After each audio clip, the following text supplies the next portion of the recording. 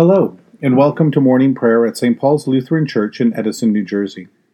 Today is Monday, and this is the 18th week after Pentecost. This week we will read through all of the readings that are assigned for the coming weekend. We begin our time of prayer together in silence. In the name of the Father, and of the Son, and of the Holy Spirit. Amen. O Lord, open my lips, and my mouth shall proclaim your praise. Glory to the Father, and to the Son, and to the Holy Spirit, as it was in the beginning, is now, and will be forever. Amen. Give glory to God, our light and our life. O come, let us worship and praise. Come, let us sing to the Lord. Let us shout for joy to the rock of our salvation. Let us come before God's presence with thanksgiving, and raise a loud shout to the Lord with psalms. For you, Lord, are a great God, and a great ruler above all gods. Come, let us sing to the Lord. Let us shout for joy to the rock of our salvation. In your hand are the caverns of the earth. The heights of the hills are also yours. The sea is yours, for you made it. In your hands have molded the dry land. Come, let us sing to the Lord. Let us shout for joy to the rock of our salvation. Come, let us worship and bow down. Let us kneel before the Lord our Maker. For the Lord is our God, and we are the people of God's pasture and the sheep of God's hand.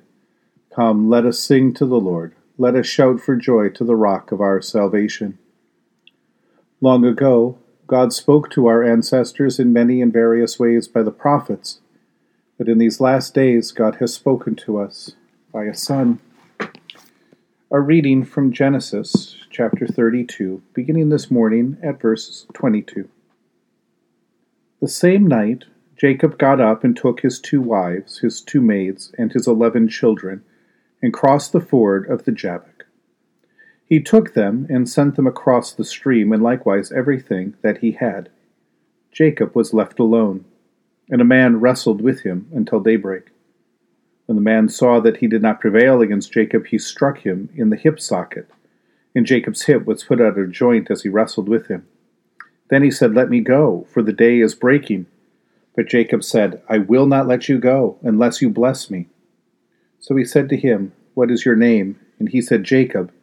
Then the man said, "You shall no longer be called Jacob, but Israel, for you have striven with God and with humans, and have prevailed." Then Jacob asked him, "Please tell me your name." But he said, "Why is it that you ask me my name?" And there he blessed him. So Jacob called the place Peniel, saying, "For I have seen God face to face, and yet my life is preserved." The sun rose upon him as he passed Penuel, limping because of his hip. Therefore to this day the Israelites do not eat the thigh muscle that is on the hip socket, because he struck Jacob on the hip socket at the thigh muscle.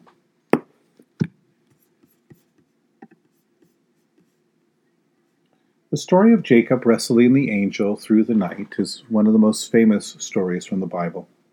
It is one of those stories that has entered our vocabulary as a way of describing a deep spiritual struggle. Seminarians are taught that their sermon preparation ought to be like wrestling with the text as they prepare throughout the week, persevering to find some blessing at the end. People going through a difficult time or crisis of faith might compare their struggle to this time when Jacob wrestled with the angel all night long. And I wonder what your spiritual struggles have felt like. What kind of words would you use to describe them? Have you ever been in a place where it feels like everything is a struggle and nothing seems to come easy? Like you're not making it any place, that you are stopped in that spot? Or have you ever been in those stages in between, stages in your life, that place that's in between, in a place where your future still felt like something unknown and even dangerous? And then you were seized by this force that wants to keep you. Well, what does it want? What was the purpose of this all-night wrestling match? What did this man, this angel, who sees Jacob on his way back to the promised land, want to do to Jacob? There really isn't any way for us to know from this story. But we do know what Jacob wants to gain from this struggle: a blessing. That's what Jacob wants and wishes to gain, it seems, from every conflict and every struggle that he has found himself in his life, beginning with the struggle with his twin brother Esau, his struggle with his uncle Laban, and now his struggle with God and God's messenger in the night. A blessing, God's blessing. And what Jacob gains by his persevering through the night is a new name, a name that will become the name of the nation of his descendants, the name Israel. And with a new name, also a blessing that comes as a kind of a prophetic word and a promise to Israel and his descendants, that this life with God will be a struggle, but in the end, as God's people persevere, as they hold on in faith and in hope of God's blessing, wounded as they might be in the process, as they hold on to the end, that blessing and promise will be theirs by God's grace and will. They will be vindicated in their struggle. We see this struggle, this wrestling, this tenacious faith put on full display in Jesus' life and in the wounds of his death. In his faith, he perseveres and he receives God's blessing and all honor. He is raised from the dead. He emerges victorious from the grave, and he wins this battle over the powers of sin and death and takes a seat at God's right hand, giving us the blessings of the peace that he has persevered to obtain. And like Jacob, his body still bears the scars from that wrestling. The story starts us into a week where we will hear God's word encouraging us to persevere and to never give up. Not to give up in our prayers, not to give up in our belief and trust in the gospel, not to give up in this life of faith and hope that we have as we look and hear the good news of Jesus' death and resurrection for us. It is a word that recognizes very honestly the struggles that our life might bring, a struggle that seeks God's blessing as its final resolution, and a word that promises us blessing, the blessing that has come to us through our Lord Jesus Christ. In the tender compassion of our God, the dawn from on high shall break upon us. Blessed are you, Lord, the God of Israel. You have come to your people and set them free. You have raised up for us a mighty Savior, born of the house of your servant David. In the tender compassion of our God, the dawn from on high shall break upon us. Through your holy prophets, you promised of old to save us from our enemies, from the hands of all who hate us, to show mercy to our forebears, and to remember your holy covenant. This was the oath you swore to our father Abraham, to set us free from the hands of our enemies, free to worship you without fear, holy and righteous before you all the days of our life. In the tender compassion of our God, the dawn from on high shall break upon us.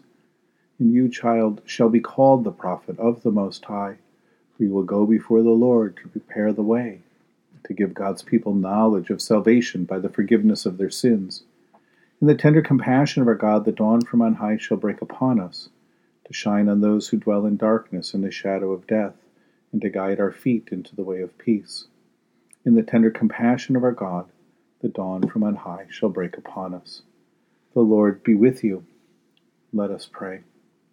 Mighty God of mercy, we thank you for the resurrection dawn, bringing the glory of our risen Lord, who makes every day new. Especially we thank you for the sustaining goodness of your creation, for the new creation in Christ, for all gifts of healing and forgiveness, for the communion of faith in your church, for the gift of relationships with others. For what else are we thankful?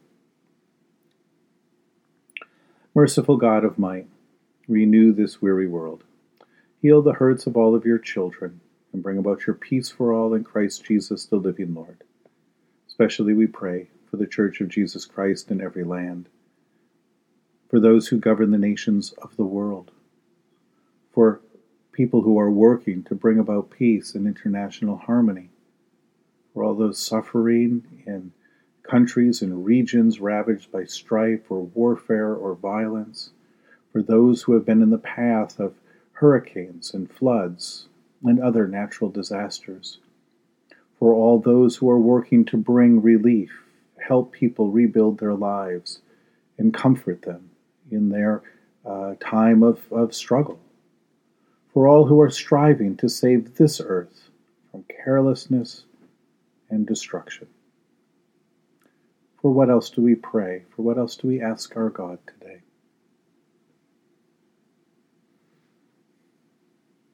We give thanks to you, Heavenly Father, through Jesus Christ, your dear Son, that you have protected us through the night from all harm and danger. We ask that you would also protect us today from sin and all evil, so that our life and our actions may please you. Into your hands we commend ourselves, our bodies, our souls, and all that is ours. Let your holy angels be with us, so that the wicked foe may have no power over us. Amen. Lord, remember us in your kingdom, and teach us to pray. Our Father, who art in heaven, hallowed be thy name. Thy kingdom come, thy will be done, on earth as it is in heaven. Give us this day our daily bread, and forgive us our trespasses, as we forgive those who trespass against us. And lead us not into temptation, but deliver us from evil. For thine is the kingdom, and the power, and the glory, forever and ever. Amen. Let us bless the Lord. Thanks be to God. Almighty God, Father, Son, and Holy Spirit, bless you now and forever. Amen. Go forth into the world to serve God with gladness. Be of good courage. Hold fast to that which is good. Render to no one evil for evil. Strengthen the faint-hearted. Support the weak. Help the afflicted. And honor all people. Love and serve God, rejoicing in the power of the Holy Spirit. Thanks be to God.